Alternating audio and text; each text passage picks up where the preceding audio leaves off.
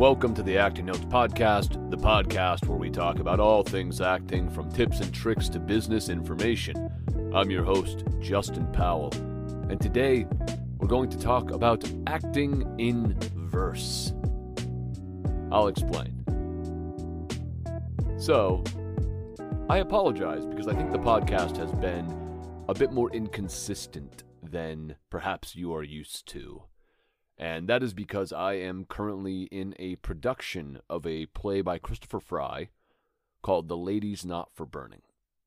And so most of my focus has been going towards that project, as well as a couple other ones that are simmering in the background, some writing work, some directing work. So I have not been able to sit down and record a podcast as much as I would like, and I do apologize for that. I will always try to make sure I'm getting consistent episodes out there, but occasionally the career does take precedence. Now, the interesting thing about working on this play is that it is a play that is in verse. You're probably familiar with verse in some respect if you're an actor, right? There was a fellow by the name of William Shakespeare who you might be familiar with. And many of his plays were written in verse. To be or not to be, that is the question, is an example of verse, right? That whole soliloquy. And there are many more. Now, I think at some point I'd like to do a whole episode on Shakespeare and why it's so important that actors study that work and try to get into productions of Shakespearean plays, because you can learn a lot about the craft by working through that text. Quick side note on this one. I've talked before on this podcast about how to create a character and the different ways you can find in. The approach always changes, and I found with this play, we had a very limited rehearsal time, and I had so many lines I had to learn that my entire way in was through the script. There was so little outside work other than breaking down this script in the ways that I'll share with you shortly. But I think that's one of the richest things about working in verse. It's also important because at some point in your acting career, you might be drawn to do a play like this, and there is a trap in many Shakespearean plays, in many verse plays, any verse play really, and that trap is not actually knowing what you're talking about and putting on the Shakespearean actor voice. To be or not to be, that is the question. I notice sometimes when I watch performers who are not experienced in verse, and it becomes so much easier to play the idea of what is being said rather than making it your own, because it's not always how we often speak, right? There might be lines in there that are similar, but for the most part, it's far more poetic. And so I think because of that, the actor who is already removed from the project to some extent, right? Because these aren't our words. These are words from a playwright or from a screenwriter that we are making our own. So you're already a little bit removed, but then you add on the heightened language, and it can make it even tougher to attach it to yourself and make it truthful. But it's important to do so, and I think if you can do it with verse, it makes connecting to material far easier for things that don't use that heightened language, that use language that we're more used to using in our day-to-day lives. So that's why I wanted to talk about it today, because I think it's valuable. And I want to save you, in case you get cast in a Shakespearean production or a play, anything that has heightened language. I want to save you from falling into that acting trap. Now, a lot of these lessons are from my amazing teacher at Anthony Mindel Studios, Jordan Chappell. He teaches a Shakespeare class every now and then, and it's absolutely brilliant. But I also had a lot of experience at a theater company in San Pedro, where we did multiple Shakespeare shows and diligently worked on the text. Most of our early rehearsals for those shows were just sitting around a table doing text work all together. And that can seem kind of boring for actors, but when you put in that work on the text, when you get to the chance to stand up and start actually going into it, it just flies. So much for the better.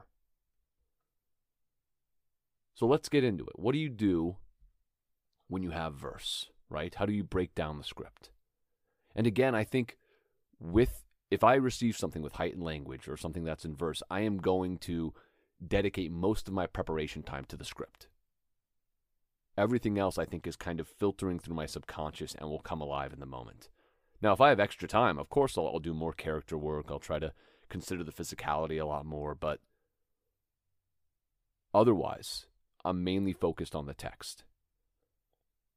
One of the biggest things that you can do, and that you should do early on, is translate the text on your own.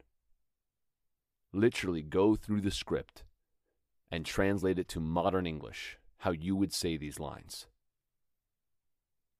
There are a couple benefits to this. On the one hand, you get to understand everything that's being said. It's obvious on stage or on camera when an actor does not really understand why they are saying what they're saying, or even what they're saying. That reads through. I've seen performances where actors are getting angry with the words they're using, and the words do not match up at all. And I've talked about that before. That doesn't always have to be the case. But it tells me they don't actually understand what their character's journey is at this moment. The other thing is that when we translate it into our own words, it gives us some agency on the performance. For example, let's take to be or not to be. Now you might say, why should I translate that? I understand what that means. It's good to translate it anyway, just to give yourself some ownership on it. And it doesn't mean every word is going to be different, you know? You don't have to change to something else, but I might change it to die or not to die, or to live or not to live. Now you might think, well, those are pretty much the same thing. Why does that matter? I don't know. I don't think they are quite the same. To die or not to die implies a Hamlet that is far more depressed. It's death that is the first thing they're thinking. If they say to live or not to live, that means there's more optimism there, slightly more hope. And again, it's a small example. It's my interpretation on what that translation would mean. But that's the nuance we find when we translate, our own personal stake, how it changes for us. So if I decided I'm going to play Hamlet, I'm going to be a bit more depressed, and I would probably go with to die or not to die.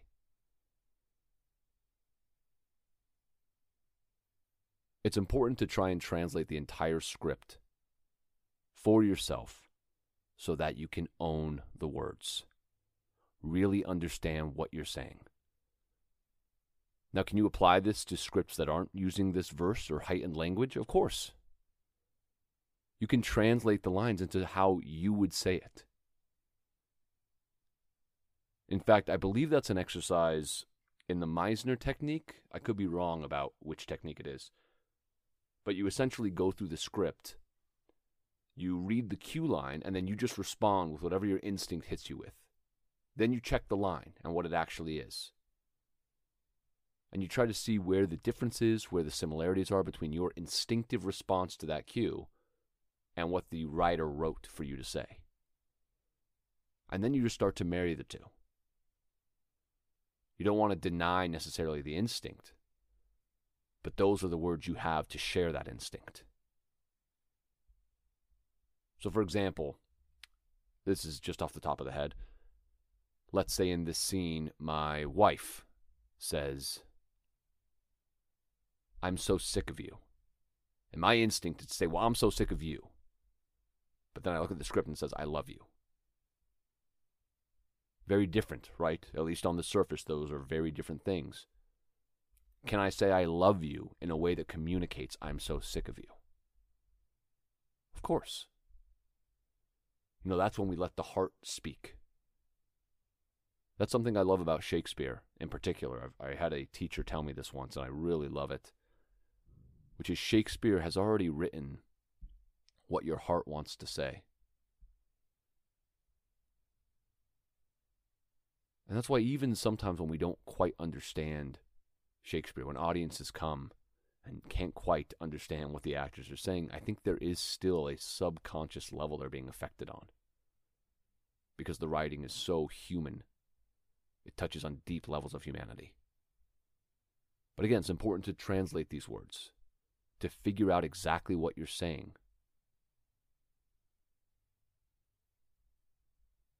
Then, the next thing we want to do is we want to underline the words that we think are the most key for our character. And this is throughout the script. The way it was described to me was you want to underline the words that still get the argument of what the character is saying across. So, for example, to be or not to be.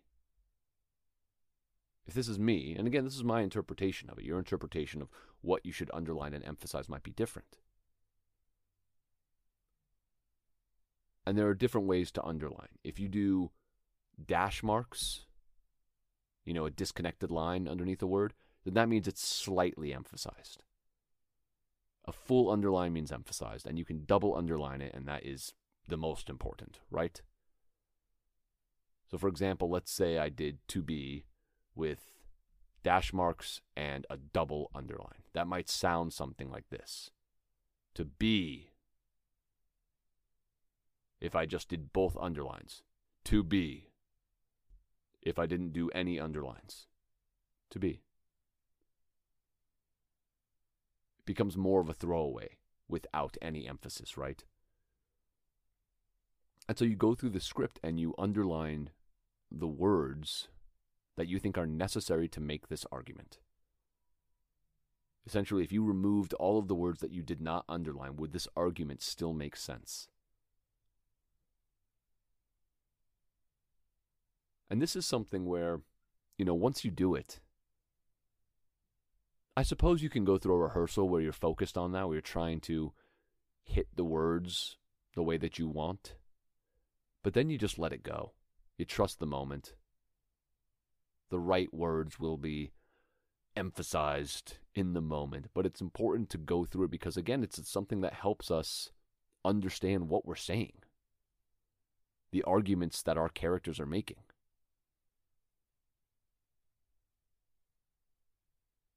So those are two things that you can do thus far, right? We can translate it.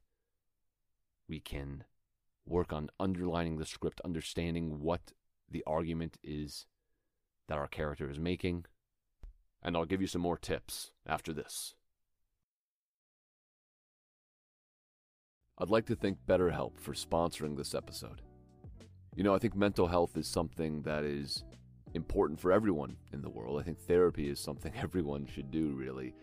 And I think it's important for actors, too. One, this industry is hard, right? There's lots of challenges and obstacles. Oftentimes you're getting told no. You're grinding and working so hard, and sometimes that can take a toll on your mental health. Well, it's important beyond just the career that we take care of ourselves, and BetterHelp is something that can help you with that. In fact, it can help you better. Horrible joke, but had to get it in there. BetterHelp is the world's largest therapy service, and it's 100% online. With BetterHelp, you can tap into a network of over 30,000 licensed and experienced therapists who can help you with a wide range of issues. To get started, you just answer a few questions about your needs and preferences in therapy, and that way BetterHelp can match you with the right therapist from their network. Then you can talk to your therapist however you feel comfortable, whether it's via text, chat, phone, or video call. You can message your therapist at any time and schedule live sessions when it's convenient for you. If your therapist isn't the right fit for any reason, you can switch to a new therapist at no additional charge. With BetterHelp, you get the same professionalism and quality you expect from in-office therapy, but with a therapist who is custom picked for you, more scheduling flexibility, and at a more affordable price. You can get 10% off your first month at betterhelp.com/theactingnotes. That's betterhelp.com/theactingnotes. And we're back. So we have two techniques to help us with verse so far. We can translate the words, and we can underline the ones that make up the argument. Now let's talk briefly about scansion. And I do say briefly because this is something that I always struggle with. I understand it to some degree, and I can see how it helps, but I always find it a bit challenging, and it's not something that I am super well versed in. Haha, this is about verse. But it is important. Essentially, every line of text is written in a metrical scheme. There's a rhythm to it. And what we want to do is we go through our lines, and even the lines, if you have the time, of everyone else, basically the whole play, and you divide the syllables of the words into stressed and unstressed syllables. When a line, to be or not to be, that is the question, right? When that ends in a stressed syllable, that is called a masculine ending. And those that end in an unstressed syllable are feminine endings.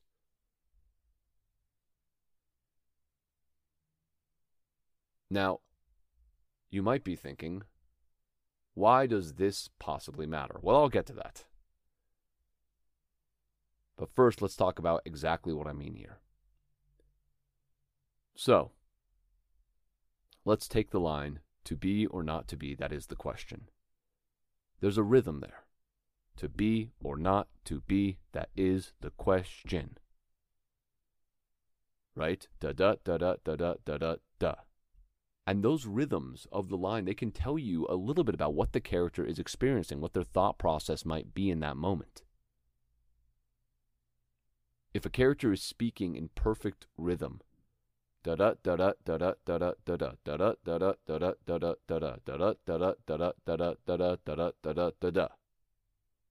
then it changes there at the end, that shows you there's some kind of shift. Something's going on. Maybe it's a realization. Maybe it's noticing something, but something has shifted. It gives you an insight into what is happening with the character. Now, you may have heard of the term iambic pentameter. When the line is a perfect 10-syllable line that has that same rhythm, unstressed, stressed, unstressed, stressed, 5 times, that's a line of iambic pentameter. But there are different ways that the line can break down, and again, these always tell you something different about the character. So I'm not going to continue into scansion because, again, it is not something that I think I can explain in full. Let me know in the comments or on Instagram if it's something you are interested in, because I can certainly bring on a Shakespeare teacher that can speak about it in far greater detail than myself. But it is important to consider in the work. And it is something that I did, again, for my play, for The Ladies Not for Burning. So after you've done all that work, right, after you've done all this work on the script, it then comes right back to the beginning, to what we need in our acting, right? We need to listen fully with our body and be free. Trust our instincts. If you're focused when you're speaking your lines on doing it in perfect iambic pentameter, you're not connecting to the moment, right? If you're focused on the words you underlined, you're not connecting to the moment. If you're thinking of your translation in your head, you're not connecting to the moment and to your scene partner. And that's a real clicking in that needs to take place for good work to happen. You know, something I've noticed, at least in my own work, is that I'm always at my best when I am not taking it to the idea of the character next to me. I am taking it to that person across from me.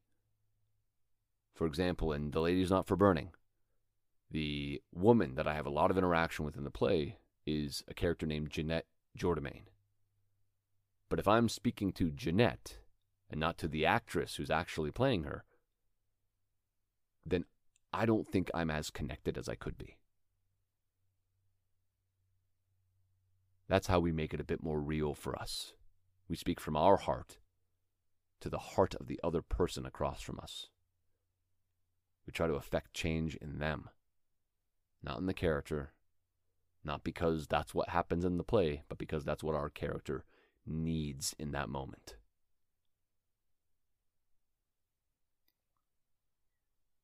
So I hope this helped.